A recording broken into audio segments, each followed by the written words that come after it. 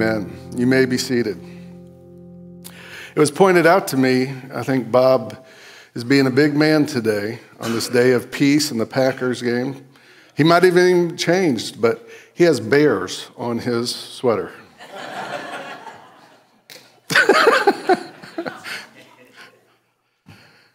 All right. I hope, yes, Stacy's what? Go Pack. What?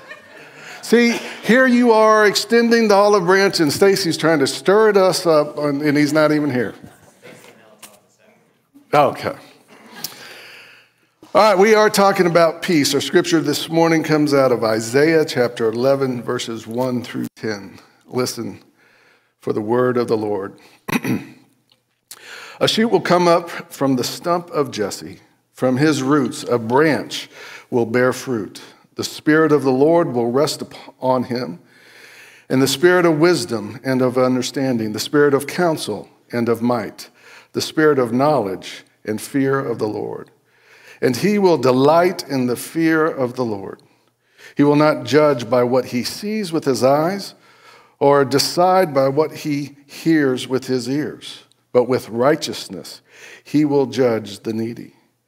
With justice, he will give decisions for the poor of the earth. He will strike the earth with the rod of his mouth. With the breath of his lips, he will slay the wicked.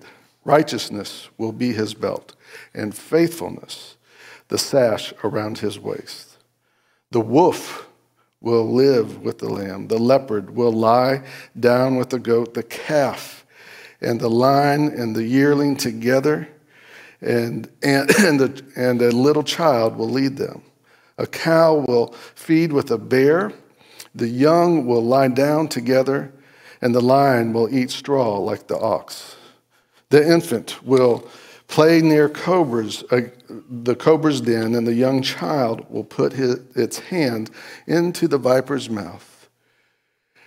They will neither harm nor destroy on all my holy mountain, for the earth will be filled with the knowledge of the Lord as the waters cover the sea. In that day, the root of Jesse will stand as a banner for the peoples. The nations will rally to him, and his resting place will be glorious. This is the word of God for the people of God. Amen. It was hard for me. I wanted to put in there, and Bears and Packers fans will tailgate together. All right. All right, so when we look at this, we first look at this scripture, and we've talked about Isaiah and the climate of Isaiah and that idea of the prophets giving first judgment to the people because they need to be reminded of why they're in the situation they're in as far as exile. But then there's always hope that we talked about last week. And so this, in a world of violence and war, we get this idea of peace. And we see on how it's going to come into the world, into our lives. And he talks about the root of Jesse. In chapter 10, he talks about destroying the Assyrians and even Israel. He uses the metaphor of clearing the forest. And so if you read chapter 10, the root idea makes even more sense in the sense the forest is clear and is dead, but from a small root, it will blossom the Messiah. And he will bring peace. And he'll bring peace because the Spirit of the Lord will be upon him. The Spirit of wisdom, the Spirit of counsel, the Spirit of knowledge, and the fear of the Lord. Jesus in Mark, he says, or in Mark 1:9, when Jesus was baptized, he says, at that time Jesus came from Nazareth in Galilee and was baptized by John in the Jordan. Just as Jesus was coming up out of the water, he saw heaven being torn open and the Spirit descending on him like a dove. And so this is the Spirit that Isaiah 11 talks about. And then in Luke chapter 4, Jesus gets up in the synagogue. He stands up to read. He is handed the scroll of the prophet Isaiah, and he says, "The Spirit of the Lord is on me because he has anointed me to proclaim good news to the poor. He has sent me to proclaim freedom to the prisoners and recovery to the sight of the blind."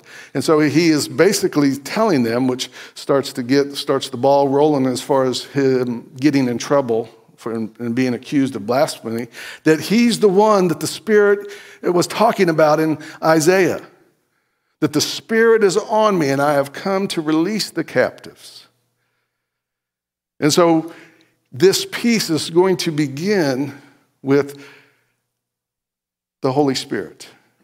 Well, it's going to begin with Jesus, but Jesus receives the Holy Spirit. And eventually, as we've talked about, Jesus is going to give his followers, all those that have him in their heart, that he has cleansed and justified before God. He's going to give us his Spirit. We talked about this Wednesday in our Bible study, that it is the Spirit of the Lord. The Acts of the Apostles should, oftentimes that's what Acts in the Bible is referring to. It says Acts of the Apostles. But it's really, our little video pointed out, it should be the Acts of the Holy Spirit. Because it is the Holy Spirit that is poured into them. And it is the Spirit that is received from Christ. It is the very Spirit of Christ. Now lives in his followers. And so this piece begins with the Holy Spirit. It begins with the sacrifice of Jesus, but for us, it is attained through the Spirit. And then it goes on to talk about this root of Jesse, his righteousness and his faithfulness. And remember, these are the two things I often tell you when we talk about being justified before God, that God no longer sees our unrighteousness and our unfaithfulness, which over and over the prophets, especially Isaiah, points out to them that you have been an unrighteous people. You have been an unfaithful people. And so that's the problem. That's what has separated them from God. And so Jesus comes, we hear the prophet saying, the one that is coming is going to judge with righteousness. And understand that part of righteousness is judgment. We talk about God being a just God. Well, a just God would not let evil and sin go unpunished. And so he's going to answer for that. And he is going to be the one, because we've already proven, those in the study as we went through the Old Testament, that one of the things we're supposed to learn from the Old Testament is that we can't be righteous enough. We can't be faithful enough. We can't be obedient to the covenants. We can't follow the law completely, not even partially in many cases. And so we are separated from God. Romans 3:10-12 says, "There is no one righteous, not even one. There is no one who understands. There is no one who seeks God. All have turned away. All together become worthless. There is no one who does good, not even one." And so that's our dilemma. And so it says that this root of Jesse is going to be righteous. It is going to be faithful. And he is going to judge with righteousness. And as I said, we can't have righteousness unless there's judgment, because a just God would not let evil and sin go unpunished, go unanswered for. But here's the problem. He says all of this here, but we are unrighteous. We are unfaithful. And so one of the things that the disciples are going to have to understand, and it takes them a little while, is that Jesus did not come to conquer in the world sense. He came, and the kingdom and his conquering is different. Luke talks about this. John talks about this, that it is an upside down version of the world. He conquered evil and sin by succumbing to evil and sin. He found victory for us through surrender. And so it's very different. It's not by power or might or force, but it is through dying to ourselves. It is giving Christ in being one with Christ and having him cover us so that when we receive Christ, God no longer sees my unrighteousness, my unfaithfulness, but he sees Christ's righteousness. He sees the one Isaiah proclaims is coming. He sees his righteousness. He sees his faithfulness, and we are covered. And it is that should bring us peace, which is what it goes into. It talks about an uncommon peace, an unnatural peace of enemies and prey, and those that prey on them, right? We read about that, and we talk about, we joke, and in fact, this is going to be, we're going to talk a little more about peace, but this contrast is so great that it gives us an idea of a peace we don't even understand. That the natural order is upset. And so, as we talk about the Bears and the Packers, I thought this would be a good representation. A good, Bob, I don't know if it was subconscious, but he wore a bear sweater. So in light of that, I'm going to share a sign of peace on this day of Bears and Packers.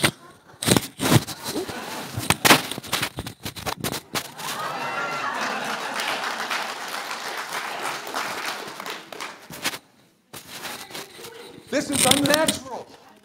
It doesn't even feel right. See, we don't know that kind of peace. My buddy was for me when we went up to the Bears game.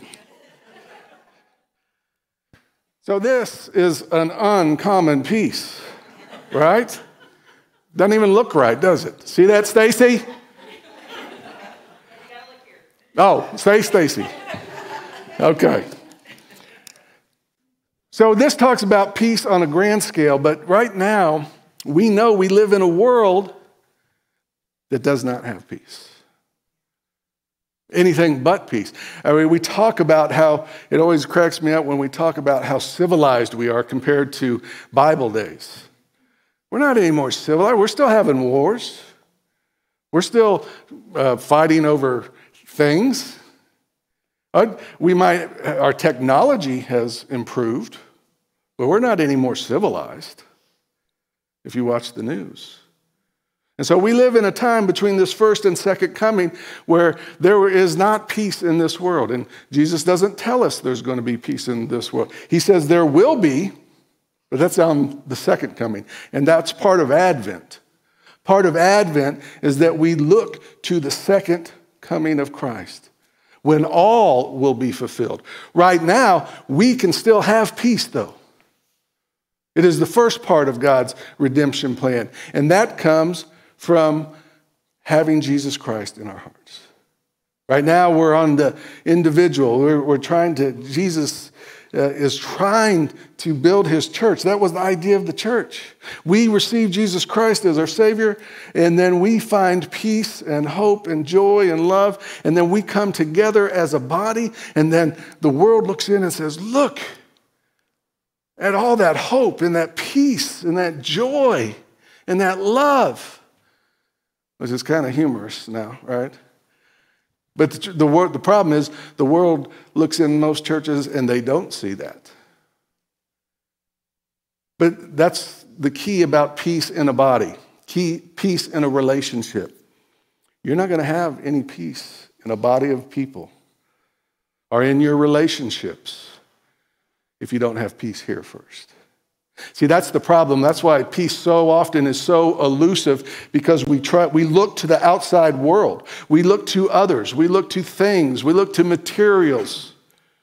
We look to the outside world to, if I can just get this much money, if I could just find this person, if I could just find, if I could just get there, I would have peace. And then we get there and we're like, oh, this is awesome. And then bam, right? Everything that caused unrest and peace in our hearts and in our lives went right up there with us. And so it's not a lasting peace. A lasting peace does not come from the things of this world. It can't.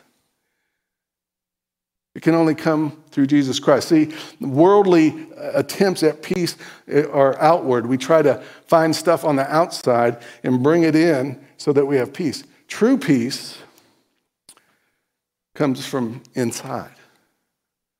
Comes from the Spirit that's in us. The problem is, but then you would say, well, then why do we look at so many churches that are in turmoil?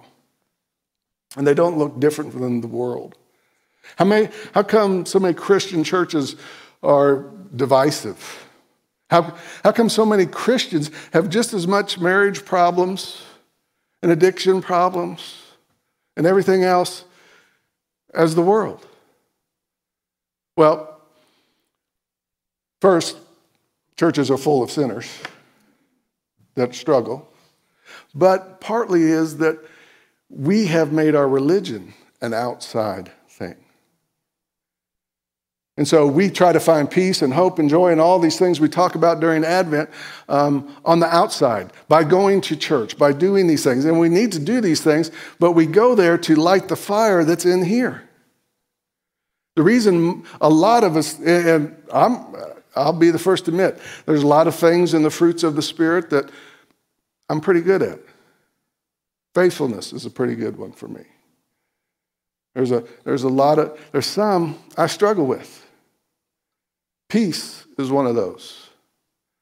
I'm all about faithful, all about getting there. I'll do it, Lord, I'll do it. I'll go where you send me, I'll do it. But I do it with a lot of angst and anxiety and whining and gnashing of teeth. So I do it not with a lot of peace, a lot of stress and anxiety. People might not see it, but I'm faithful and I'll go where the Lord sends me. I'll do what the Lord tells me. But man, inside, my wife knows it. But we can't find that from the outside. And we will not find peace in our marriage, in our relationships, in our families until we begin to find it in here. But so often we're so filled up with desires of the world, with self, with the world, with things of the world. We're so filled up with our emotions and feelings, stress and angst. We're so filled up with ourselves, there's no room for the Spirit.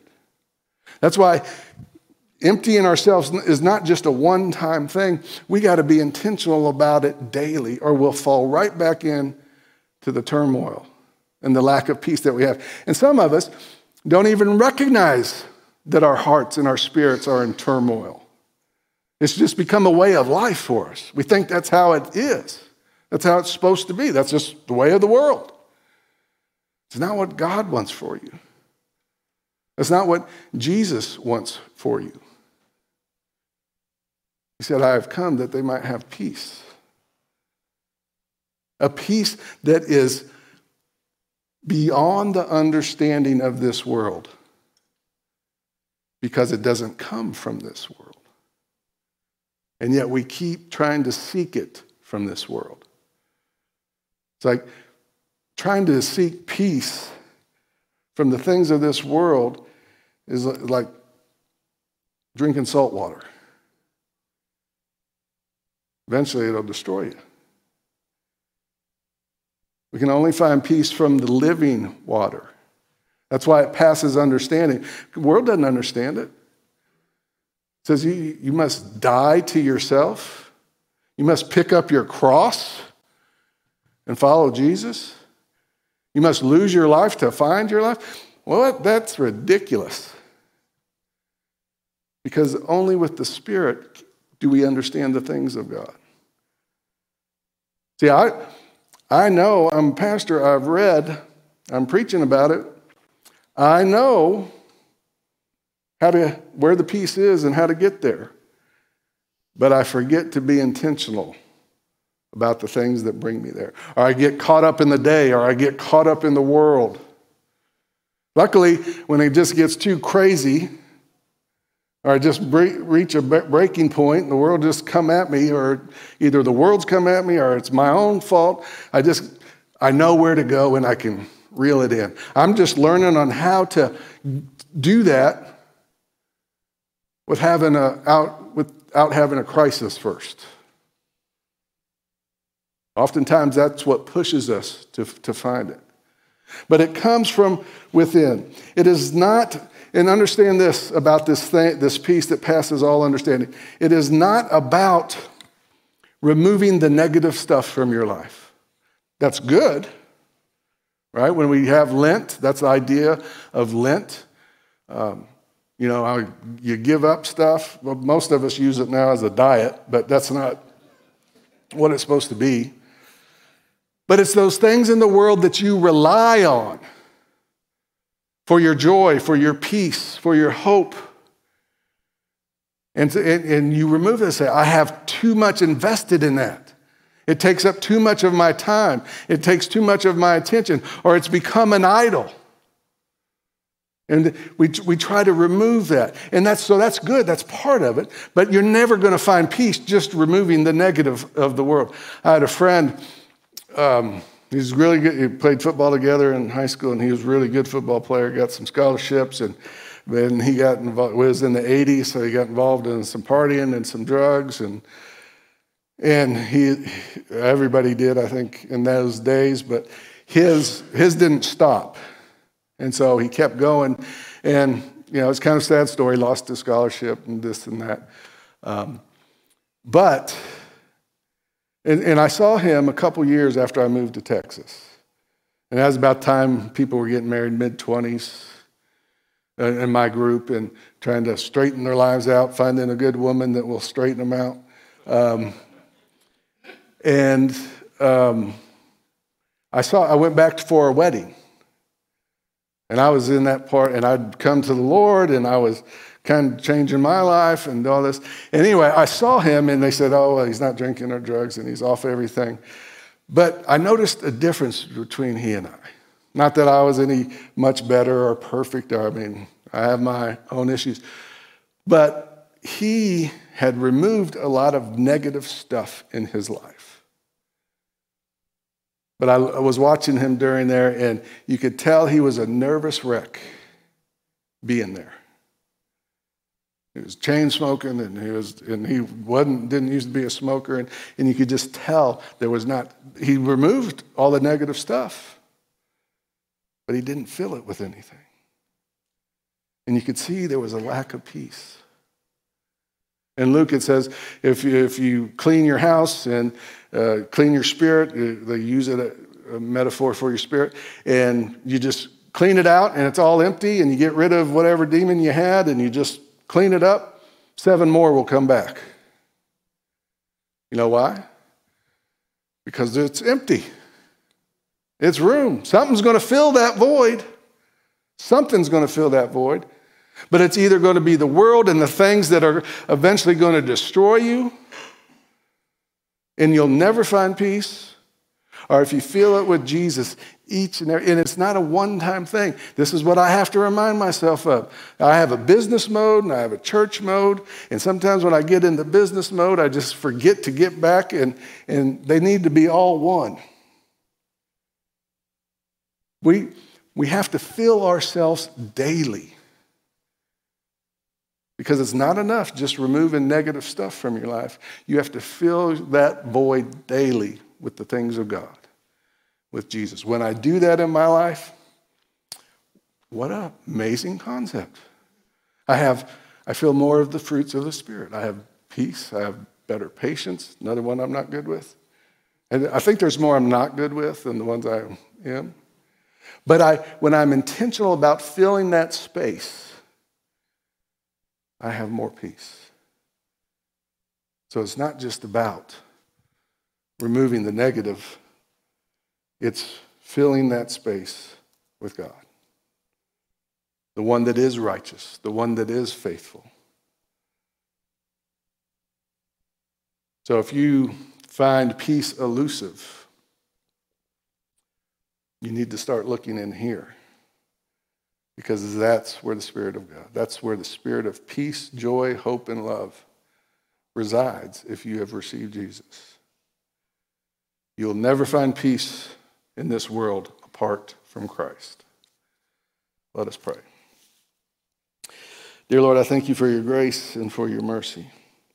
I thank you for your patience as we seek to find fulfillment and find peace through all these other avenues.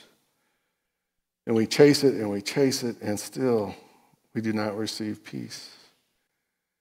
Help us to know and be intentional about filling that void, that heart, our hearts each and every day with you, your word, your people, your spirit, through prayer, that we might be filled with all the promises that you give us. It's not, we wrestle and we keep looking for all these things, and yet we don't do what you tell us.